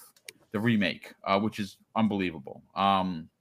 So for me personally, being selfish, I want to see Crystal Dynamics as first party because I think that they are one of those studios that can deliver what you see on your screen. That third person, over the shoulder, story driven, graphical intense type of title that you see on PlayStation that many of us have been asking Xbox to deliver. I don't know. I'm excited to see where this goes. I'm excited to see what they bring to the Perfect Dark because obviously that's an IP that's also was popular in its day, and it's been dormant for many, many, many, many years. So it's going to be interesting to see. But listen, let me grab. I think the super chat came in from. Let me see, where is it? Let me see. I think it's from Splendiferous, good friend of the program. He drops a very generous $2 super chat and says, "Good morning, gents. Dreadpool. Give me some juicy man." I don't know what that means, but listen, whatever it is, you guys have a connection. So listen, Fuzzy, what could we say about Crystal Dynamics? There are a lot of people that are like, well, we can't say much because Avengers sucked. Well, Avengers sucked not for not being a good game, not for having next-gen graphics. The problem is that they, and I say they, Square Enix was heavy-handed in trying to make this a game a games as a service. Now, if it would have been in the same vein as what we saw with Guardians of the Galaxy, that was a fine single-player game. It would have absolutely been a smash hit because it's the Avengers. Yeah. But they tried to shoehorn in, if you will, this microtransactions shenanigans, and that ruined the game. The loot part of it was terrible. It was absolutely terrible. And their outfits, the microtransactions aspect of it, some of those suits, I don't know. I think they were drawing them in the dark. They were horrendous. I mean, if I was a superhero, I wouldn't be caught dead wearing any of the things that they had on. What are your thoughts on the potential? I mean, again, the story here is what wasn't said. Yeah. And just like I said with Remedy specifically said, oh, it's coming to PC, PlayStation 5, Xbox Series X and S. They didn't say that for this game. This game was like, yeah, it's in early development. We're working on it as we're working on Perfect Dark. Stay tuned for more information. It's in pre-production. I find that to be very suspicious. But then again, I'm a suspicious kind of a person. Well, usually there's smoke where there's fire kind of, or fire where there's smoke kind of thing. It's no one talks about the previous engine that was used, the foundation engine for the the previous trilogy, which if they were using Unreal Engine 4 for the previous ones, I would have kind of been like, oh, no big deal, they're going to 5. But what company seems to be, even though Unreal Engine 5 was displayed on another particular platform, but what company seems to have more of their studios using Unreal Engine 5? Oh, yeah. That happens to be Xbox. Yeah. What a coinky dink. and what was Crystal Dynamics working on before, Microsoft decided to tap them on the shoulder and be like, hey, you want to help us with Perfect Dark? Oh, they were twiddling their thumbs because Square Enix didn't have anything for them. I mean, it was kind of official. I thought I remember seeing it was official that the trilogy was the end of Tomb Raider kind of thing, and the IP was going to go dormant for. Indeed, and you're not wrong for that. Yeah. So now Crystal Dynamics is working with Microsoft to help them with Perfect Dark. I'm probably assuming Perfect Dark is going to be Unreal Engine 5 as well. Hey, well, they're working on the engine that will probably help Tomb Raider, and they'll have some experience to be able to collaborate with Coalition, who seems to be the wizards as far as getting Unreal Engine 5 or Unreal Engine in general to do whatever they want. I would not be surprised if this winds up being either an Xbox exclusive or whether it be timed or permanent. But I think the big things are, it seems like it's out of the blue. The Tomb Raider's coming back. I could see if it was after Indiana Jones, like, oh yeah, there's still, buzz about, exploring for treasures and things like that. Yeah. No, it just seems like, you know what? All right, we're going to reactivate this IP. So somebody had to kick up some funds, because I don't foresee Square Enix really doing it, because they had, Crystal Dynamics working, looking at the corner or watching paint dry prior to Microsoft coming to grab them. But it's interesting that you say that, because just to give people an idea of how the confidence has been lost from Square Enix, we did hear that prior to joining forces with Microsoft to help with the initiative at the time, before they took over full development duties, they had pitched, I believe it was 2 or 3 projects that they wanted to do, and those 2 or 3 projects were shot down by Square Enix. Yeah. So you're right, they were in the corner, they were watching paint dry, and here they are. After they happen to go over to Microsoft to work with Xbox on Perfect Dark, they get thrown under the bus publicly by Square Enix. Yeah. And it wasn't just like a whole half-hearted comment. They threw them under the bus. So when you do that, I can't imagine you're going to get them to come back and work for you. I think that was the closing of the door for that. Pretty much. I mean, while once again we can't confirm or deny or anything along those lines as far as them being acquired, but it just, these series of events seem to, it's much more than coincidence, let's just say.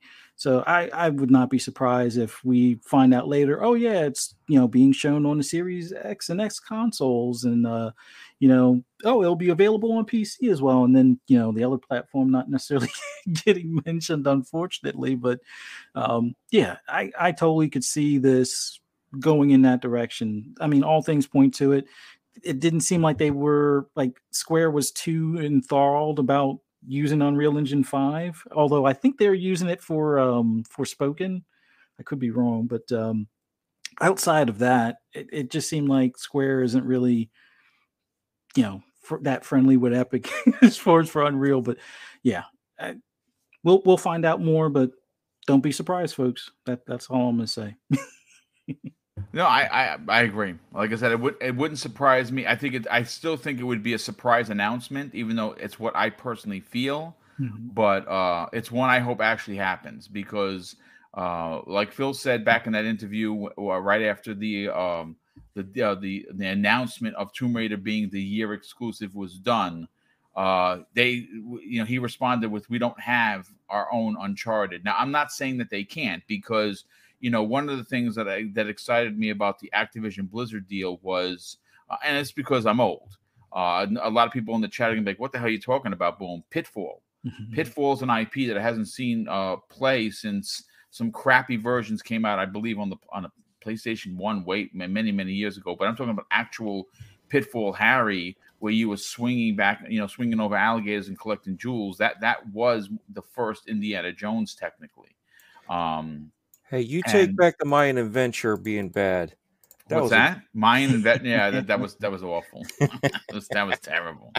I forgot. You just reminded me of how terrible that game actually was. But that would be, Microsoft has an opportunity once this deal goes through that they could bring back a Pitfall Harry. They could bring back the Pitfall, hand it over to Crystal D and say, hey, listen, go crazy. But if they acquire Crystal D, if they acquire the Tomb Raider IP, which I still think would be a really good get for them, and it wouldn't cost them that much. I mean, listen, if Crystal Dynamics leaves and somehow they pick up Eidos Montreal, let's say they pick up those two studios from Square, who's going to make Tomb Raider? Well, it's not going to be a Japanese studio. That's for sure. So I can see the IP definitely going over.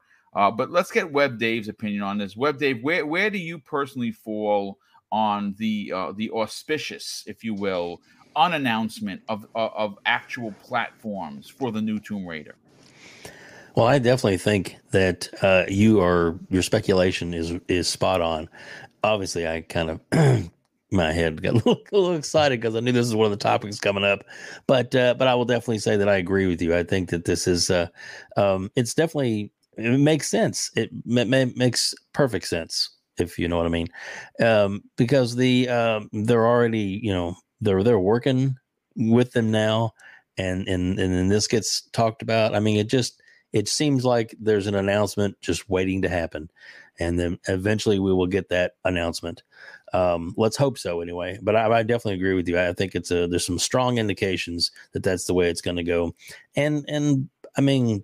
My God, Microsoft can afford it, and they definitely, you can see that the Square definitely doesn't seem to be, like you said, if they're not talking, praising you, and they're kind of like throwing you under a bus, or even though those numbers I think were still pretty damn good, they just they're not up to their expectations. Well, if they're not up to your expectations, sell them to Microsoft and let Microsoft deal with them, because I think that they can deal with them very well. I think it'd be a boon to the Xbox ecosystem to have this technically back home. Even though it was originally an exclusive, but I think that it's a solid franchise that definitely could be utilized, and especially with all the new engines and things now. I mean, it looks what you're showing on screen looks amazing,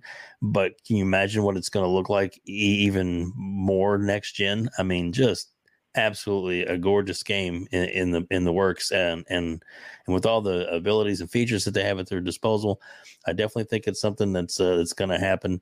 Like I said, do I want it to happen? Yes. Do I think it will? I really do. I think you're spot on. I think that we're going to look back at this episode and be like, Boom was right. So that's what I got on this. I think it's definitely a no-brainer for Microsoft to get, and like I said, without them talking about the different platforms it's going to be on, they just kind of leave it out there. Anyway, that's what I got. No, I mean, listen, you make perfect sense. I love everyone's take on it. Again, I just read you a press release for a game that's in pre-production.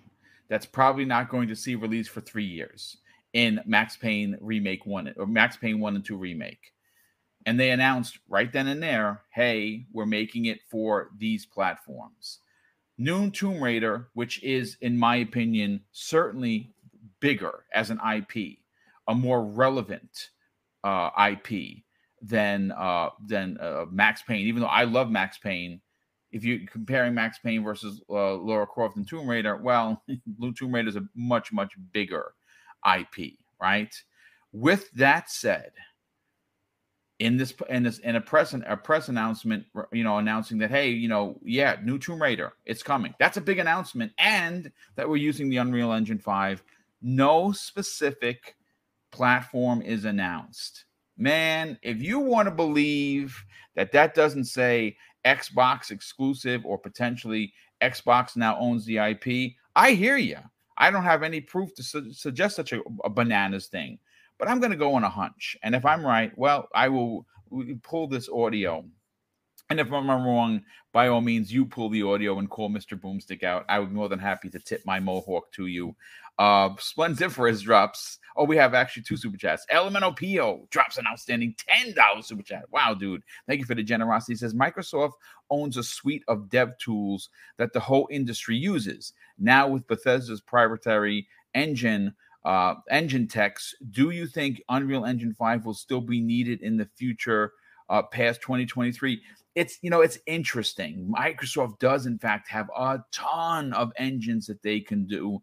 One of the engines I wish they owned, which they haven't gotten yet to, and I think they eventually could, is the Cry engine. I would love to see them buy that developer publisher, because I want to Rise 2. I'm sorry, I want to Rise Son of Rome 2. And listen, that's just I guess a nerdy wish of mine. Splendiferous drops an outstanding $2 super chat and writes in all caps, objection. I believe Boom is leading the witness. That's great. I love it. You can't handle the truth. You damn right I can. Absolutely. And Highlander 001, he drops a very generous $10 super chat and says, if the Activision deal goes south and they file Chapter 11, could Microsoft acquire the IPs they want for a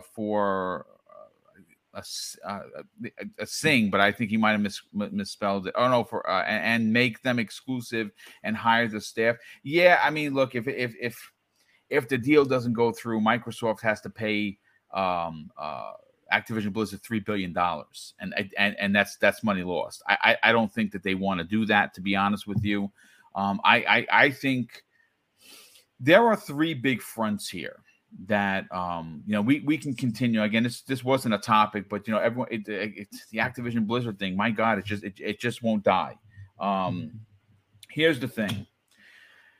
This is a 3-headed monster from Microsoft on a multitude of levels. And I say that because most people that are having this conversation, that continue to have this conversation, is the Call of Duty ramifications. Is Call of Duty going to be exclusive first party? I don't think it should. I'm going to be honest with you. I know people are going to disagree, say, Boom, why shouldn't it be? Well, who cares if it is? Why do you care if you're an Xbox gamer? You know why? Because you're going to get to play it with an Xbox Game Pass for the price of your subscription, right? So who cares if it's on Sony's? Sony's going to have to give Microsoft 70% of the profits of every game sold on their platform. But here's the interesting part. Do you think the normies, the casual gamer, right? The same gamer that buys 3 games a year, they buy Call of Duty, they buy a Madden, they buy a 2K basketball, they occasionally will go out and buy a Spider-Man because people are talking about it at the water cooler. Do you think that these same people that only spend about $200 or $300 per year on games are going to stay with Sony if Microsoft owns Call of Duty? Just imagine this in your head, folks. Just check this out for a second. I said this yesterday with Gaz. Right now, the Series S is $279, right? It's unofficially $20 cheaper. Now, $20 may not be a lot for a lot of people, but when you can say that the PlayStation 5 versions are $399 and $499, and you look over at Microsoft side, it says, yeah, the big daddy is $500, but the little guy that everyone's talking about is $280. Do you think that it stays $280 this holiday? No. It's probably going to drop down to $250. But just let's kind of fast forward into the future. Let's go into next holiday, for instance, 2023 Christmas, right? If the deal goes through for Microsoft and they are now owners, the ownership of Call of Duty, the biggest IP in the absolute world. I don't play Call of Duty online. It's not my bag, but I know a lot of people do. Could you imagine in holiday of 2023, Microsoft owns Call of Duty, right? At this point, the Series S is $200, but on that box is Call of Duty slapped right on the whole box. The new Call of Duty or Warzone. Warzone's free to play, but get these perks. And they throw Warzone on there, $200. You know what you would have? You would have a Spider-Man PS4 scenario. Remember when Sony just destroyed Black Friday because Spider-Man came with every PlayStation 4 that they sold? Do you remember that? Because I certainly do. And it was a story for weeks, if not months. And it was genius of Sony to do that. Well, I could see Microsoft doing the exact same thing. But I want to take it a bit further. Let's just say that Jez Corden of Windows Central, friend of this show, friend of the program, is right. And they're working on a streaming stick that's $100. It comes with a controller, comes with a little stick you plug into your 4K TV, and you're playing Xbox. Could you imagine in that little package? Because $99 is a buy for just about anybody. You throw some Call of Duty, whatever on there, it's going to fly off the shelves. So I think that the importance of this deal, and I just painted a nice Call of Duty picture for you. I think it's so much more than that. They are going to be a big part of PC gaming. They already are, because PC is day and date, but Blizzard is a company, is a platform that has lost its luster. Blizzard has destroyed their own brand because of the shenanigans that's gone over there. I mean, they have definitely put profit before people, which is why Mike Ybarra went over and became the president. Now, I can't say what he's done because I haven't been following Blizzard, because I'm not a huge Blizzard fan, like that. And then you got to take into account the King situation. Mobile is going to be freaking huge for Microsoft. And I said this yesterday, and I'll say it again. I would not be surprised in the least if Game Pass for mobile doesn't become a thing, because they have Game Pass on PC, they have Game Pass on console. Why not have Game Pass on mobile? You pay $5 a month, and you get all of these extra perks and bonuses for games like Candy Crush, which is the number one playing game. Crispy, what are your thoughts on the deal? I mean, again, this is something that we're just not going to stop talking about because people aren't talking about it right now in the chat. Do you think that it's more than just Call of Duty? Oh, yeah. I mean, I think that Game Pass mobile thing, I think is going to be something that happens, especially because they're already starting to retool some games to be played on the screen rather than needing a controller. They have a lot of avenues right now, and I think like right now their main focus is to get this through, because at the end of the day, it's limitless what they can do. You could see them even like package some Blizzard games with their Surfaces or something. Like, you don't know what they could do here. Just to think about Call of Duty being directly into Game Pass, I think there was an article that just came out about that, about a lot of gamers would consider Game Pass because of that. Indeed. Yeah. So 100%. You look at it, you look how they're kind of blurring the lines between PC and console, as games that really only came out for PC are now coming out for console, and also really pushing the limits of games that they could put on PC as well. It's something that they have in spades right now. They really have so many options that it's going to be hard to compete with. You know what I mean? Absolutely. Yeah. And you look at, like, we had rumors back that Apple was making a console. Well, where's this console? They're probably like, oh, we ain't messing with this now. We're going to do our little Apple games thing that they've been doing. I think there's going to be a lot of wariness of trying to compete directly with what Xbox is doing. And the worst part is, for some of these companies that were thinking about it, is now Microsoft's like, oh, we had hands in some cookie jar. Now we got all the cookie jars.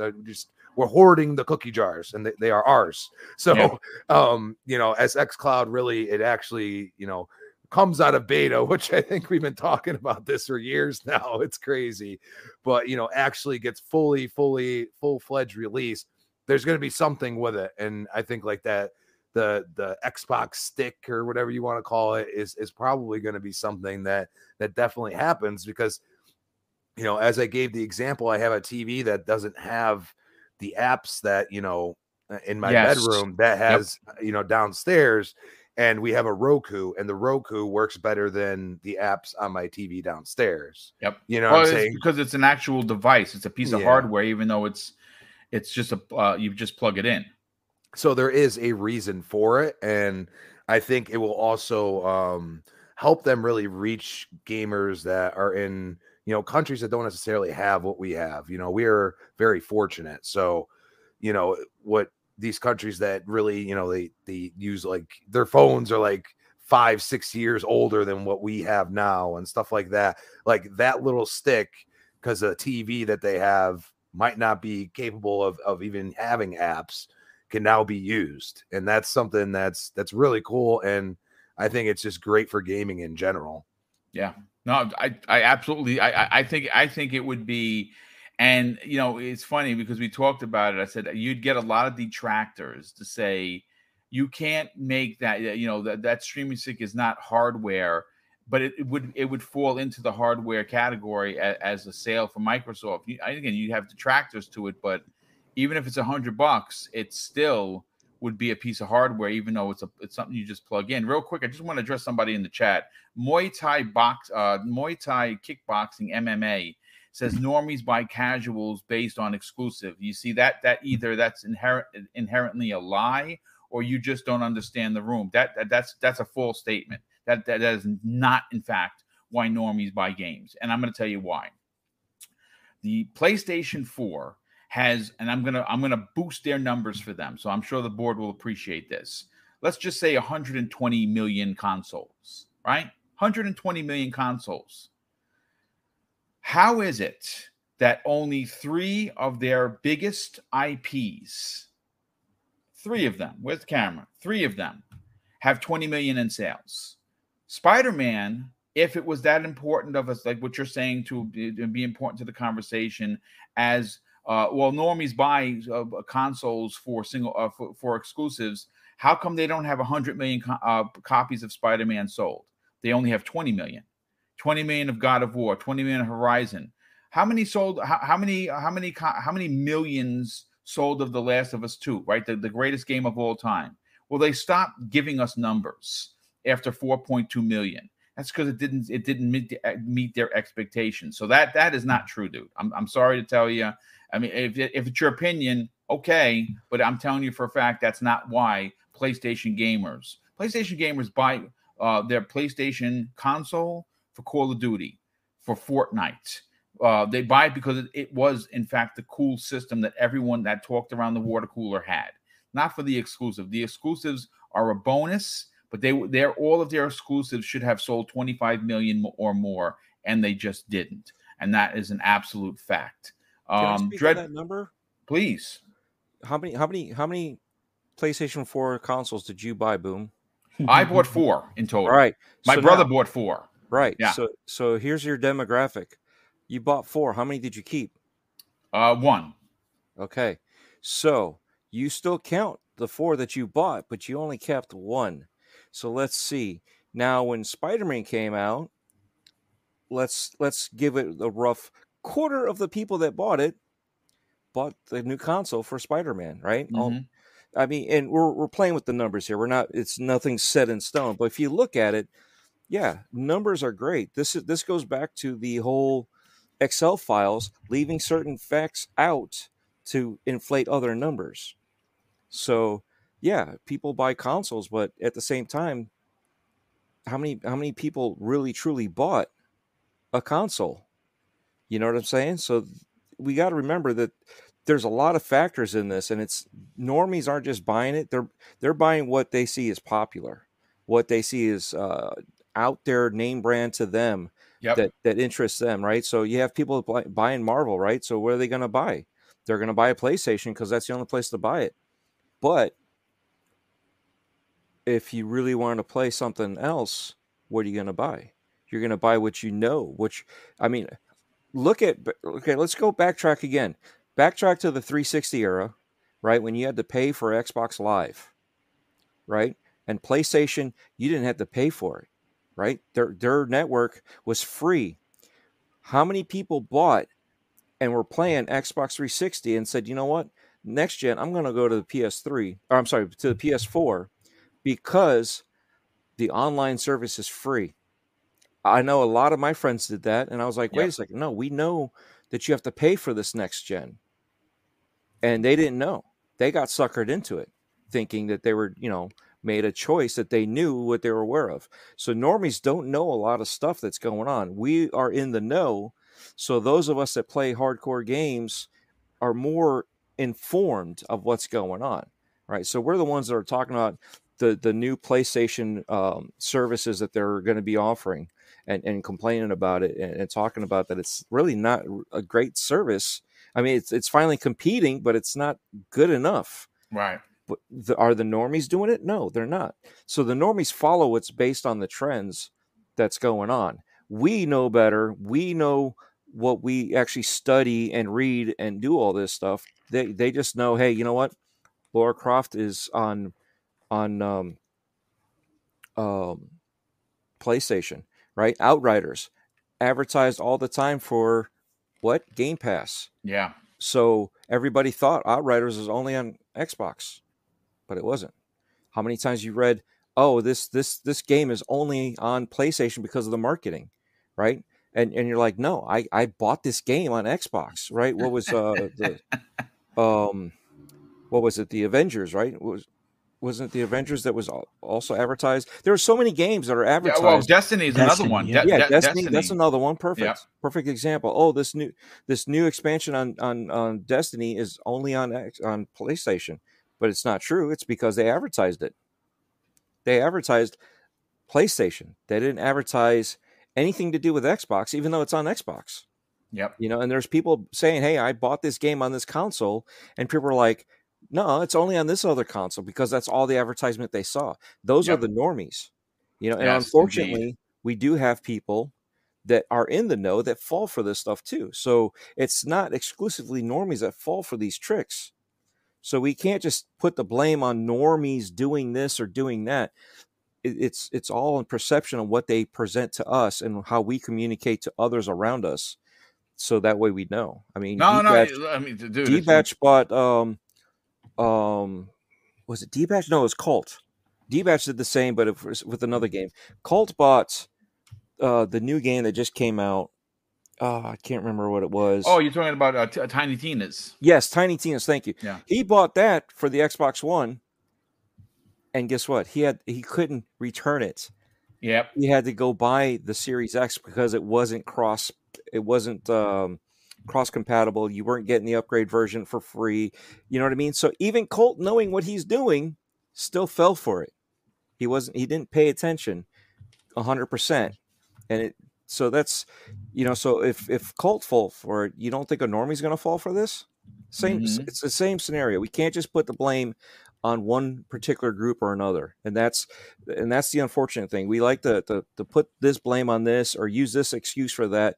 It's not always clear cut, and we need to stop thinking like this. We need to understand that there's a broad spectrum of people, of backgrounds, of money, of lack of money, right? So when Game Pass is a great thing, well, no, it's not from the other side, right? Now Sony's doing the same thing, and that's a great thing, but then when we look at it, they're not really offering a good service.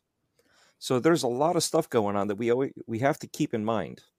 Yeah, no, sorry for the creeping. No. You make fantastic points. You can't argue that at all. Let's bring in Fuzzy. Again, this wasn't a topic for the day, but again, everyone's talking about it, so I figured, what the heck, we'll go with it. What are your thoughts on the deal? Because there's something to be said that Call of Duty is at the focal point, but I personally think it's much more than that. It is more than just Call of Duty, but Call of Duty is probably their biggest, draw. It's the, 10 million guaranteed plus per copy, even when it's, the most downvoted video release type of thing. So Call of Duty is a big portion of it because the masses buy it, the normies as well as us enthusiasts. But you also have to look at Blizzard, like on the PC side of things. Look how big Diablo is. Look how big WoW is. And, when stuff was going down and how people jumped off of WoW just as like in protests of some of the bad actors and acting that were going on behind the scenes and stuff. There's this deal is going to be talked about even years, maybe even a decade after it closes. Yep. If everything goes according to plan, or if it doesn't, it could be one of the biggest fallouts since the crash of the 80s or something like that. Yeah. Not that it would be that big, but I do feel that if it doesn't go through, Activision Blizzard as we know it today or as we knew it yesterday will be no more in a lot of ways, and not for the best, especially for those working there. I mean, the ones at the top, they'll get their golden parachutes and their going away prizes and stuff, but the people that are the backbone and do the grunt work and a lot of the stuff that we enjoy playing. Yeah, I mean, yes, the market is large and there's plenty of places that need developers, but it's never easy, having to compete with, your other 9,999 coworkers for positions at various other establishments you may want to go to. Because I think, if I'm not mistaken, I think they have 10,000 or at least 10,000 employees. So yeah, 10,000 employees there. Yeah, between both. Yep. Yeah. So it's going to be talked about for some time, whether it's in the political circles or water cooler circles, as far as games that are still coming out or to come out, and exclusivity and non-exclusivity, PC, console. It's Activision, $70 billion. You can't help but not, or you can't help but talk about it. I mean, I know there was a thing on Twitter where people were like, "Oh, Bungie and Sony was talked about more," but I have my doubts on that one. Oh, that was a little. I love VGC, but that was that's such a non-story. I think they didn't do the proper analytics on all of the variants or abbreviations of Activision Blizzard, because I know some people were calling it ABK. I use the NASDAQ ticker, the ActiV, or and then there were like ActBlizz or ACT or ACT Blizz or Bly or whatever. There was so many weeks, dude. Things of analytics that they probably skipped on in comparison. Like, and no one's really talking about, other than that story from VGC. VGC. Yeah. Video Game Chronicles. Yeah. No one's really talking about the PlayStation and Bungie acquisition anymore. Because no one it was cares. Like, oh, they acquired them and they're not exclusive. Okay, moving along, nothing to see here type of thing. But Activision Blizzard, it's going to be in the news, like I said, for some years to come. Yeah. Fingers crossed everything goes through. I know some people are going to see that as a bad thing, but in the grand scheme of things, I don't foresee it. Your big exclusive or the big titles, I don't feel that they're going to be exclusive other than in a service or a subscription service type of thing. So maybe, that will be the push to nudge people over to Game Pass. But, hey,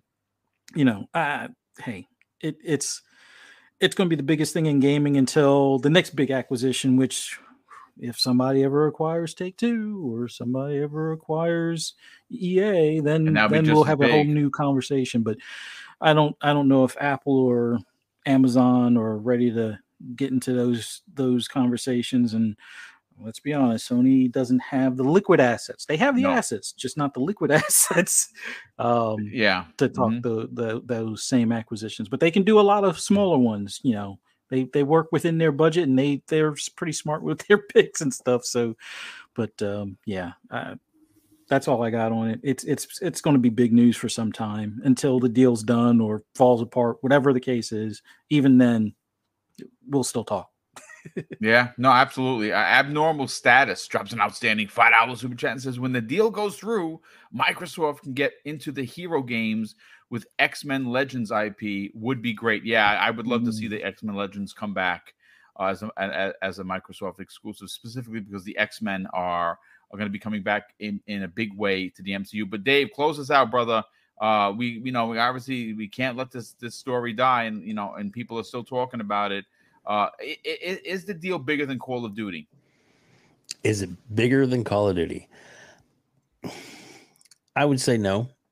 I'd say Call of Duty is that's that's going to be the bar, that's because it's going to be everywhere, and like you said earlier, that if it is an exclusive, or isn't an exclusive, I should say, to the to the Xbox format, it's going to be day and date. It's going to be included in Game Pass, so it's a win-win for us regardless.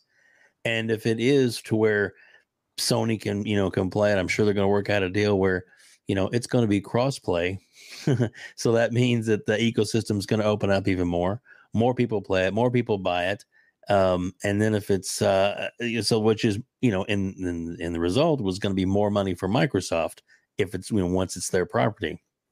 So I just think that the whole if it's exclusive or not doesn't really, we'll find out eventually. We're all going to know when it comes down. But I agree with you 100% that it's regardless of which way it goes, Call of Duty is going to be beneficial to Xbox. It's going to make Microsoft a lot of money. If it's an exclusive, cool.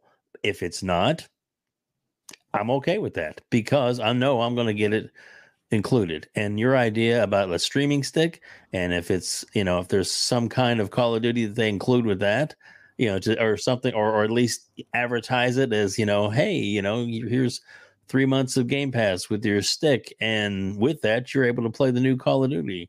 Yeah, win, man. I mean, it's there's so much possibilities riding on this deal that it's got to go through. That's all there's. It's got to go through. Yeah, and I think that it is super important that it does go through for a multitude of reasons. But listen, ladies and gentlemen, that is your Friday morning Breakfast with Boom. Thank you so much for being here. I want to say a big shout out to the super chats that continue to come in, and those obviously. I think we had a channel member. Was it a new channel member or was it a channel member question? Dread, I don't remember. Let me see.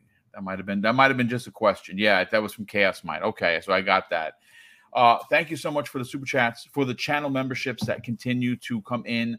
Those fund the giveaways that we do, and we are having a big one for Easter. We're Mrs. Boomstick and I on the episode before Easter on that Good Friday. And obviously, if everyone can be here, then we'll have a show. If not, we'll have to figure something out. But all points that we will have a Breakfast with Boom on that Good Friday. And we will be giving away $300 worth of gift cards, digital gift cards, 4 $50 gift cards, plus 4 $25 gift cards. And it's to wherever you want. Xbox, PlayStation, Nintendo. You tell us where you want it, and we'll deliver that via email or, of course, via DM on Twitter. And to win, all you got to do is be in the chat. That's it. If you are a channel member, you get a bonus entry. If you are someone that drops a super chat that day, you get a bonus entry. And middle of the show and at the end of the show, we will pick our winners, and you will be notified via live on the air. Of course, I want to say a big thank you to the panel for being here each and every Friday. So let's get to the outros. And we'll start first with Mr. Dreadpool. Dread, brother, tell everyone where they can check out Breaking Bread with Dread and what else you got going on. Yes, Breaking Bread with Dread on anchor.fm/Dreadpool. It's got the links to everything: Spotify, Apple Podcasts, Google Podcasts, Public Radio, TuneIn, all that stuff. So if you go to the main channel and you want to watch it somewhere else, you can find it. You can actually go to those other places and just search for Dreadpool or Breaking Bread with Dread, and you should be able to find it. Linktree's got the links to everything else I do, including Anchor. YouTube, which is Dreadpool, the Twitter handle, the TikTok. So just, I gotta say this. I think the reason that there is a big issue with Microsoft buying Activision is they're afraid that they're going to force Edge on Call of Duty for PlayStation 5. I think that's what's going on. Well, you figured it out. Yeah, I think I did, right? So now that the joking's over, thank you to the chat for showing up every morning and hanging out with us and being great. I didn't have to really do anything. There was just one that just kind of kept on bringing stuff up. I won't mention any names. He's cool or she's cool. And, it's all good. It's just, you got to watch the language. It was just a little bit too much. So let's remember, we're all family here. We all love gaming. We all want to share our opinions. We all want to share our hobby. So, but yet again, thank you guys for showing up. Thank you guys to the panel for hanging out with us and lovely talking and sharing our opinions with each other. Gaming Beyond the Box, Wednesday nights at 8 p.m. and then right here, Friday mornings, 10 a.m. Thank you, brother. Definitely appreciate that. Fuzzy Belvedere, why don't you tell us where they can check out your incredible YouTube channel if they want to learn something or learn a thing or three about the driving genre that you cover, and where can people reach out to you on social media? Well, I want to thank you, Boom, for having me on. I want to thank the panel members here. Man, you guys are awesome. It's always great sharing thoughts with you guys and chit-chatting about gaming, our favorite hobby here and stuff. Love the chat and everyone that came out. Thank you guys for showing up and interacting with us. It was greatly appreciated. Oh, and while you're here, if you haven't already, definitely hit that like button, please. But for those that want to see my rambling or hear my rambling or see my bad driving, go ahead and check me out on YouTube at Fuzzy_Belvedere or on Twitter at Fuzzy_Belvedere. Got something I'm doing with Gran Turismo now where I finally got my MX-5 Cup, which is, if you're not aware, Miata or the Enos coupe for overseas. Finally getting that racing series, trying to get that going on the game. But thank you, everyone. Man, have an awesome weekend. Yep. Thank you, brother. Definitely appreciate that. Crispy, why don't you tell us where people can find you on other podcasts and where can people strike up a conversation with you on social media? Shout out to the chat. Shout out to you, gentlemen. Shout out to the 4,000 people that now follow me on Twitter. That's Appreciate it. You crossed the 4K mark. Congratulations on that. Yeah, awesome. That's a big thing. I remember starting with 1. So that was I didn't join Twitter until about 4 years ago, I think. So it's pretty crazy. So I'm batting 1,000, as we like to say, per year. So at Crispy Bomb on Twitter, Crispy Bomb 28, Xbox Live. You got Retro Renegades Tuesday night, 7 p.m. The next podcast, 8 p.m. Thursdays. And Breakfast with Boom, unfortunately, I'm going to have to miss next week's show, but I'll see you back here in 2 weeks. Yep. Yeah. You dropped it in there. Yeah. Game Players HUD Zero said, I'd love to join you guys next month as a panel member. Hit me up, Boom. Yeah, we can have you guest appear for sure. I'll reach out to you via DM. We'll see what upcoming Friday best works for you. All right, brother? So, listen, Crispy, we'll miss you, brother, but we'll see you back the week afterwards. And, of course, last and no way least, Web Dave, please, by all means, sell the Outbreak Podcast brand. Tell everyone who you're interviewing next, who you've got coming up, and more importantly, where can people check that out? Thank you, Boom. Appreciate that. All I got to say is that it's outbreakpodcast.com is the easiest way, or it's Outbreak Podcast here on YouTube. This week's episode is the immortal one. Down below me is Crispy Bomb is up live now, and he is on fire. You definitely do not want to miss that. Next week's episode, I've got Eric Cutts for the win. She comes out next Wednesday, and that is a really good. She knows her stuff on From Software games. I'm telling you that right now. And then the following week, I've got Dreadpool, who decided he wanted to break the record, and we did a 2-hour podcast. Holy cow. Love it. But I tell you, there's so much interesting information to find out about Dreadpool. Isn't there, Dread? Oh, yes. I kept it short. Oh, yeah, you did. He did. He bottled the axe, got right Crispy knows short. I love it. That's awesome. Crispy knows. Yeah. And then coming up in a future episode, I was privileged enough to interview Randall Thor 19 as an hour you do not want to miss. I tell you. Yeah. Thanks, Boom. And also, Boom, congratulations on your marathon week, man. Great shows, great product. I'm exhausted. I'm gonna be honest with you. I have to start working on Monday and Tuesday show, but I'm gonna take a break and go back to my addiction known as Elden Ring, which I can't get enough of the game. We need to do some multiplayer on that, man. I've never tried it. Yeah, the multiplayer is I play offline. I don't do the multiplayer for a lot of reasons, but they did have that bug where people were erasing your stuff, and you know what? I'll just play offline. We'll play another game then. Yeah, 100%, absolutely. But listen, ladies and gentlemen, thank you so much for being here. Thank you for supporting Double Barrel Gaming and all the shows that I do. Of course, and I want to, Mrs. Boomstick, and I want to wish you a great weekend. Hopefully you have a safe and fun weekend doing whatever you're doing. And of course, gaming on whatever console makes you happy, whether that be PlayStation, Xbox, or Nintendo, or all three. Just enjoy gaming. And of course, I'm going to close out today's show with something that is important to me, folks. Hopefully one day it'll be important to you. And that's something that my dad taught us when we were kids.